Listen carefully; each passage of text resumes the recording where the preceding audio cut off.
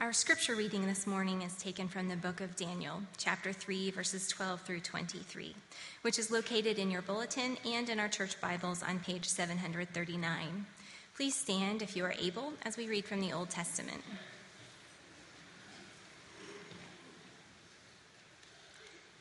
There are certain Jews whom you have appointed over the affairs of the province of Babylon, Shadrach, Meshach, and Abednego. These men, O king, pay no attention to you. They do not serve your gods or worship the golden image that you have set up. Then Nebuchadnezzar, in furious rage, commanded that Shadrach, Meshach, and Abednego be brought. So they brought these men before the king. Nebuchadnezzar answered and said to them, "Is it true, O Shadrach, Meshach, and Abednego, that you do not serve my gods or worship the golden image that I have set up? Now, if you are ready, when you hear the sound of the horn, pipe, lyre, trigon, harp, bagpipe, and every kind of music, to fall down and worship the image that I have made, well and good. But if you do not worship, you shall immediately be cast into a burning fiery furnace. And who is the God who will deliver you out of my hands?" Shadrach, Meshach, and Abednego answered and said to the king, "O Nebuchadnezzar, we have no need to answer you in this matter. If this be so, our God, whom we serve, is able to deliver us from the burning fiery furnace, and he will deliver us out of your hand, O king. But if not, be it known to you, O king, that we will not serve your gods or worship the golden image that you have set up." Then Nebuchadnezzar was filled with fury, and the expression of his face was changed against Shadrach, Meshach, and Abednego. He ordered the furnace heated 7 times more than it was usually heated. And he ordered some of the mighty men of his army to bind Shadrach, Meshach, and Abednego, and to cast them into the burning fiery furnace. Then these men were bound in their cloaks, their tunics, their hats, and their other garments, and they were thrown into the burning fiery furnace. Because the king's order was urgent, and the furnace overheated, the flame of the fire killed those men who took up Shadrach, Meshach, and Abednego. And these 3 men, Shadrach, Meshach, and Abednego, fell bound into the burning fiery furnace. Please be seated.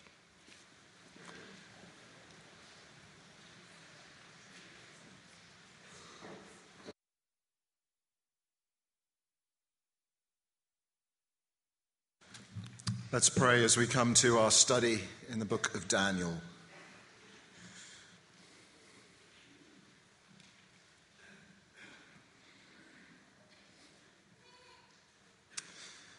Lord, to whom else should we go? You have the words of eternal life. Lord, we need you. We need your word. We need you to speak to us. We need you to be our life and our reality, Jesus. We praise you that you are the constant North Pole star for us, whose promises are ever sure and whose truth pierces all darkness. Lord, may it be so for our hearts as we respond to your word. In Christ's name, amen. In this trial of an election, I thought I would get away from it all by reading a biography or two, political biographies. I've loved several. Ones I would recommend to you particularly are on Teddy Roosevelt. You know, in the middle, he's probably quite unique in this, in the middle of one of the elections, not liking the direction of his own party, he formed an entirely new political party, the Progressives Party. And people were so angry that someone shot him during a rally while he was speaking at a rally in Wisconsin. I guess it's when you know the campaign isn't going too well. But the man was remarkable. He just took the bullet and finished the speech. The bull moose, they called him. And I was thinking about just the unusual characters that political life has produced. There was a story about Churchill when he was younger who got into a political argument with a grand lady at a dinner who, thinking to shut him up, snapped at him, "Young man, I care neither for your politics nor your mustache." To which he responded, "You are unlikely, madam, to come into contact with either." But it is remarkable, isn't it?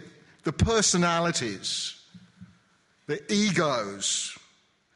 Think of the Roosevelts, think of Hamilton and Jackson and Lincoln and Jefferson and Truman. All of these personalities, that glorious list, these larger-than-life characters that we've had in American political life, the people whose egos have essentially shaped our political history. Well, it's interesting, isn't it, when you come then to this episode in the book of Daniel, because it shows you, I suppose, that some things don't change. I love the poet Steve Turner, who said, "History repeats itself, has to, no one ever listens." So we saw last week how a similar ego had a dream. Nebuchadnezzar had a dream. Daniel, remember, had but one word for comfort for him after he had deciphered the king's dream. "You," he told him, "are the head of gold, Nebuchadnezzar." And Nebuchadnezzar, we are told, worshipped Daniel's God. But reading here, chapter 3, we have reason to believe it was his own gilded kingship that he kept in mind. So this story, which most of us parents know because we have watched VeggieTales, begins with the building of this huge statue on the plain of Dura. They think they know exactly where it was. Made entirely of gold to the praise of the might of Nebuchadnezzar the Great. And I take this to be the key verse around which this chapter turns, verse 14. "Who is the God who will deliver you out of my hands?" Who is the God? And that, I think, is the question of this book. It's the question of our lives. It's the question that faces us in our decisions and in our crises. In the face of the ways in which the world threatens to squeeze us into its shape, this chapter gives us assurance about the God of heaven.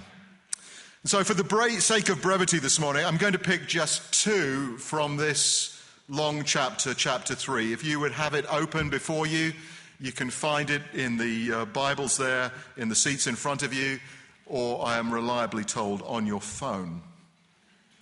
So 2 assurances from Daniel chapter 3.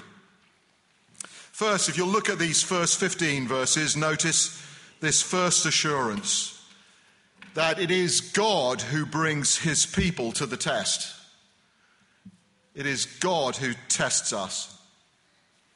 You know, when archaeologists excavated Babylon in 1930, they found the largest city of the entire Iron Age.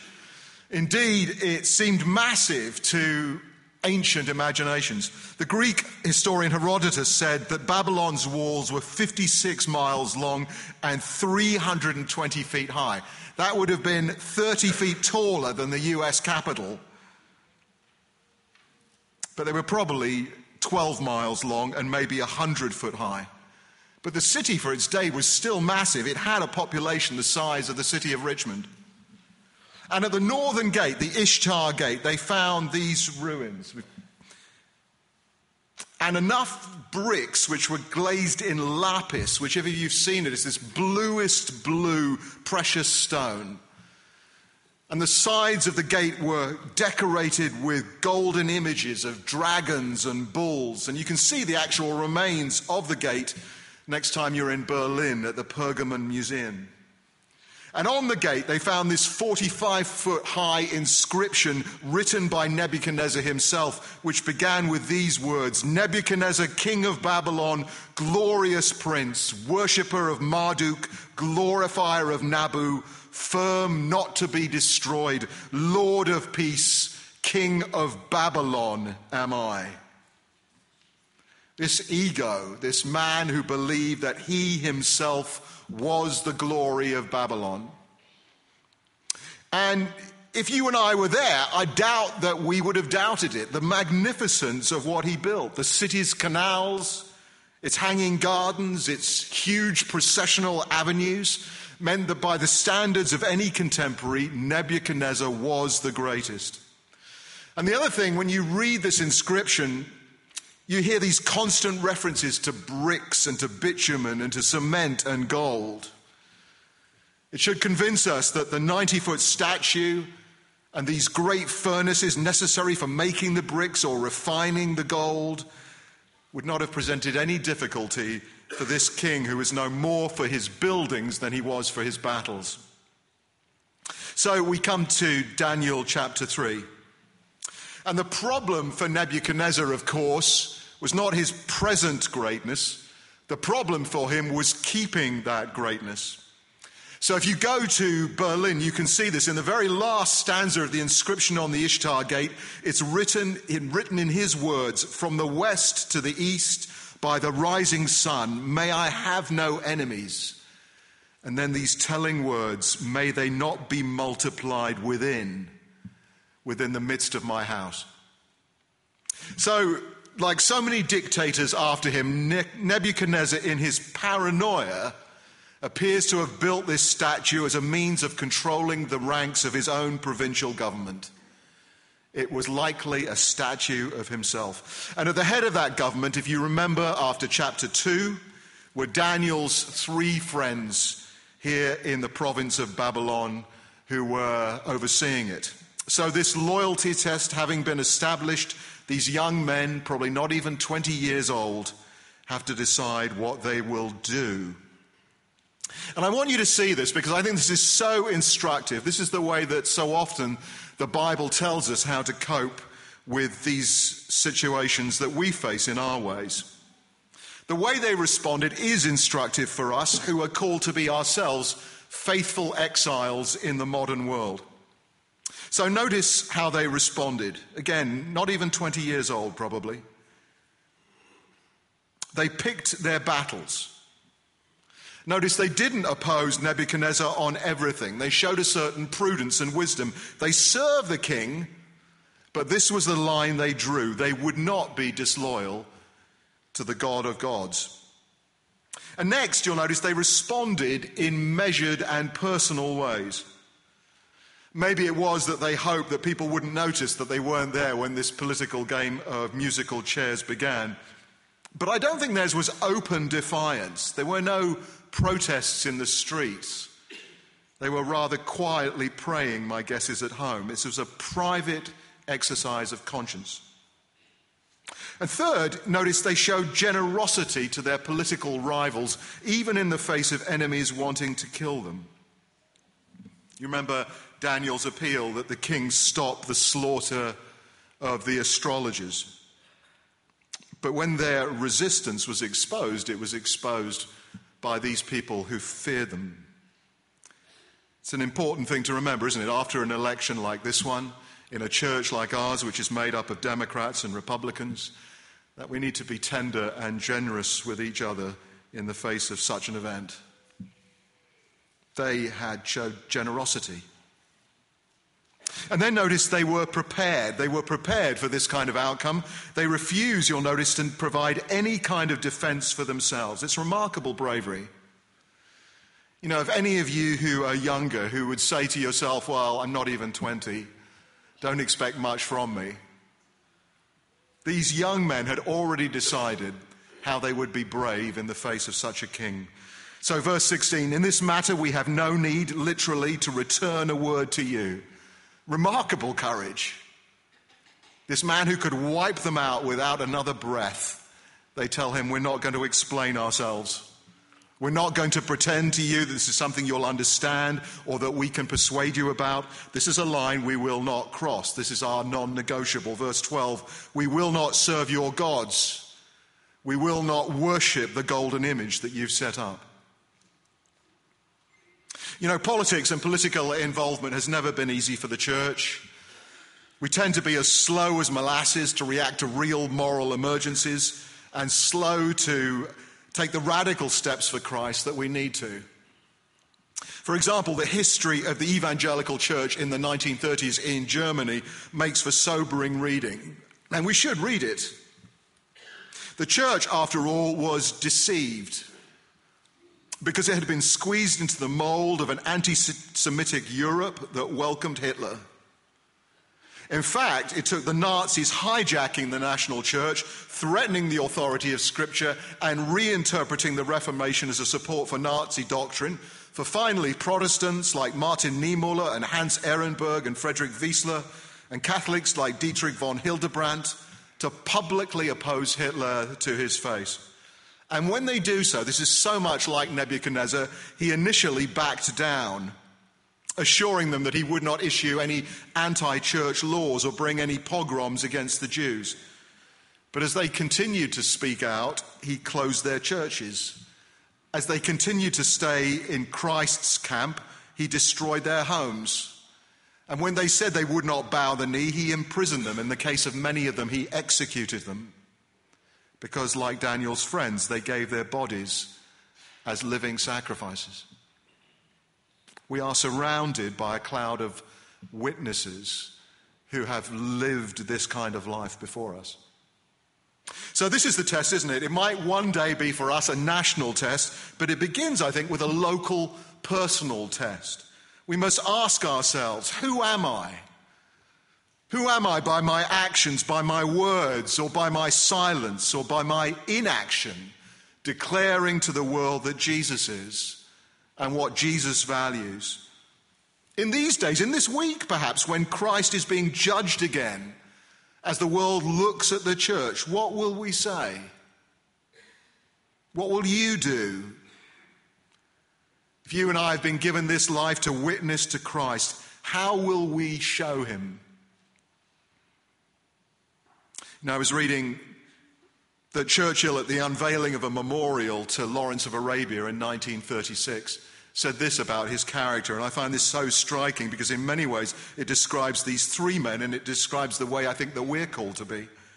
He said, "The world looks with some awe upon a man who appears unconcernedly indifferent to home, money, comfort, rank, or even power and fame. The world feels that here is someone outside its jurisdiction, someone strangely untamed, untrammeled by convention, moving independent of the ordinary currents of human action." And Winston was profoundly affected by that. And people like these three young men who had been brought to the test because the world had nothing on them. So I think this is the question that Daniel will continually face us with. Does the world have a grip on you? Because the test will inevitably come like this. As it did for the Christians under the Romans, you remember, but a little whiff of incense thrown in a censer and a word or two mumbled about Caesar being Lord, and they would be done. Can you imagine how much easier it would have been for them to perform that simple civic ceremony than the other choice, which was to be taken immediately, them and their families, to their deaths in the circuses? One of the things that Daniel shows us is that God won't keep these times of testing from us. He looks for evidence that our faith is real. And what makes it real is not whether you or I say we believe this or that, but whether out there you and I will go against the flow and stand up for Christ. You know, when someone is riding down Christians in the office, and maybe because of some of the Christians they've known, they've got some reason to. But will you admit, actually, I'm a Christian too? And maybe they will say back, yes, but you're not one of those Christians, right? And you will say perhaps, well, maybe not exactly like them, but yes, one of those. Or when someone's gossiping at work about a disliked co-worker, what will you do when Jesus tells you to take the side of the oppressed and the downcast and the lowly? For his sake, Paul said, I have suffered the loss of all things in order that I may gain Christ. To lose everything, or even to lose this particular thing, is that what you and I have signed up for? Well, it may come to that. Is Jesus Christ your value? Because your loyalty is going to be tested. It's God who brings people to the test. Secondly, notice it is God who saves his people by one means or another. Notice that having been put to the test, Shadrach, Meshach, and Abednego rise to the challenge in verse 17. They say this to Nebuchadnezzar: "If we are thrown into the blazing furnace, the God we serve is able to deliver us from it, and he will deliver us from your majesty's hand." I find two things helpful in a crisis for me. The first is singing scripture songs to myself, which with my singing may create crises for others. But the second is reading from children's translations of the Bible. I don't know if you've ever done this. There's something peculiarly comforting in it. I was reading Sally Lloyd-Jones's book, Thoughts to Make Your Heart Sing, which we often give to families when their children are baptized here. This is the bit that resonated with me. It's called "Don't Be Afraid." Whenever God talks to his children, do you know what he usually says first? He says, "Do not be afraid." God must not want his children, even for a moment, living anxiously or afraid. He wants his children to trust him. Are you worried about something today? Is something frightening you? God says to you, "Don't be afraid. I am with you. I will help you." Whatever it is, you can put it in God's hands. Isn't that tremendous? I was thinking about these three teenagers who, for the sake of putting God first, had put themselves in extreme jeopardy. How could they do that? I'm throwing a lot of history at you this morning, but again, it's important, I think, that we know these things. This is our heritage. There's the old story of Bishop Polycarp, who at the age of 86 was dragged before the Roman proconsul in Ephesus in AD 156 for preaching Christ. And he was ordered to publicly renounce Jesus before the crowds. And he replied, "We are taught to give all due honor to the powers and authorities which are ordained of God.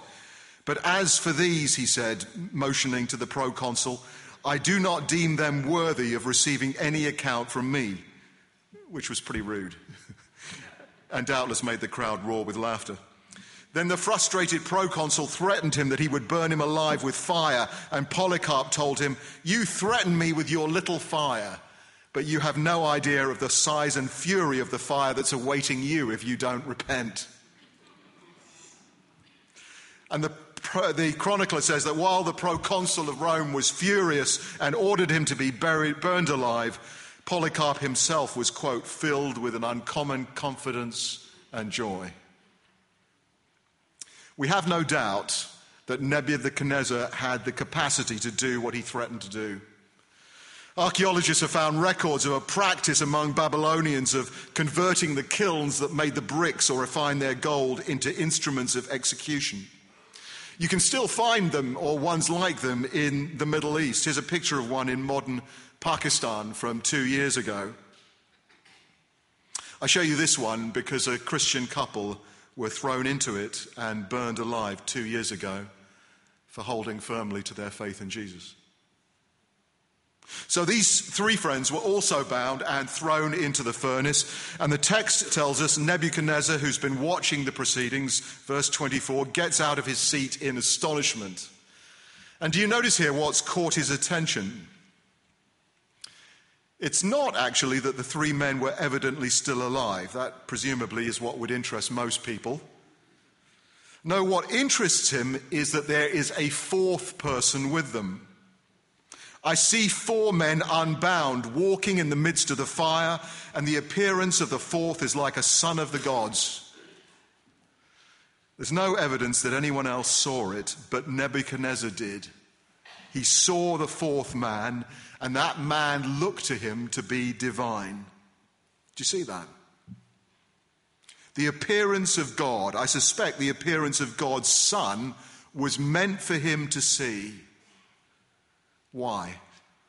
Not because Shadrach, Meshach, or Abednego were ever in any danger in the purposes of God, but because in the words of Psalm 68, our God is a God who saves. The king was meant to see the men survive the fire because the Son of the gods was with them. Many of us, I think, were moved by George Verwer's comments on Thursday night about suffering. As George suggested, people who have easy answers to suffering are not to be trusted. And these men in the story readily concede that God might not save them from the fire, but theirs is an unquenchable confidence that theirs is a God who might by one means or another save his people. Why are they suffering? Well, a possible reason is that others might see that here is a God who has saved them. Why are you suffering? I don't know.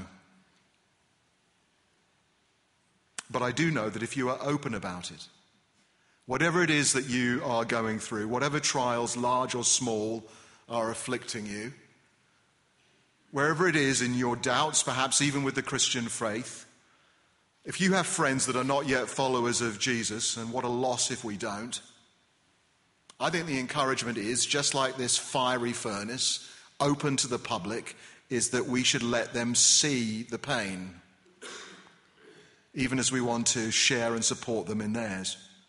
I think they should see you praying. They should see you relying on the mercy of God, the God who saves. It's useless to be all fake about it and just to say, I'm fine. It's far more powerful and far more honest to say how you're really doing and then ascribe the salvation to the God who saves. And it's then they will see, as God works, something of what and something of who Nebuchadnezzar saw that day. Because God is all about showing his glory so that people might be saved. So, my friends, if we are in Christ, this is the promise in Jude. You are called by God the Father, who, quote, loves you and keeps you safe in the care of Jesus Christ. And how does he do that? Except that because Jesus was loyal to his Father before his own desires, for your sake he went through the fiery trial that you might be entirely safe. So Christians are to respond to this world and to respond to this world's crises and the crises of their own lives with a confidence that doesn't rely on what happens here. The question in the end is not yours and my safety. We are safe enough in Jesus, come what may. But the question really is the safety, the saving of those around us. Will you let your friends who don't yet know the loving kindness of the Lord, will you let them see the sufficiency of Jesus in your life? Will you let them in? Will you be honest with them? Will you share with them the stories of your life? Will you listen to them as they speak of their struggles? Will you offer to pray with them? And will you then show them the promises which are not just for us, but for them, from the Master who loves them too? Will you share your life? Will you share your struggles? Will you share your sins? Will you share your soul hope with them? Why has this fiery trial come upon you? Perhaps it might be that Christ will be made known to your friends and your family through this, through you. So these, I think, are two of the assurances of Daniel to us. It is God who brings his people to the test. It is God who saves those who put their trust in him. Let's pray.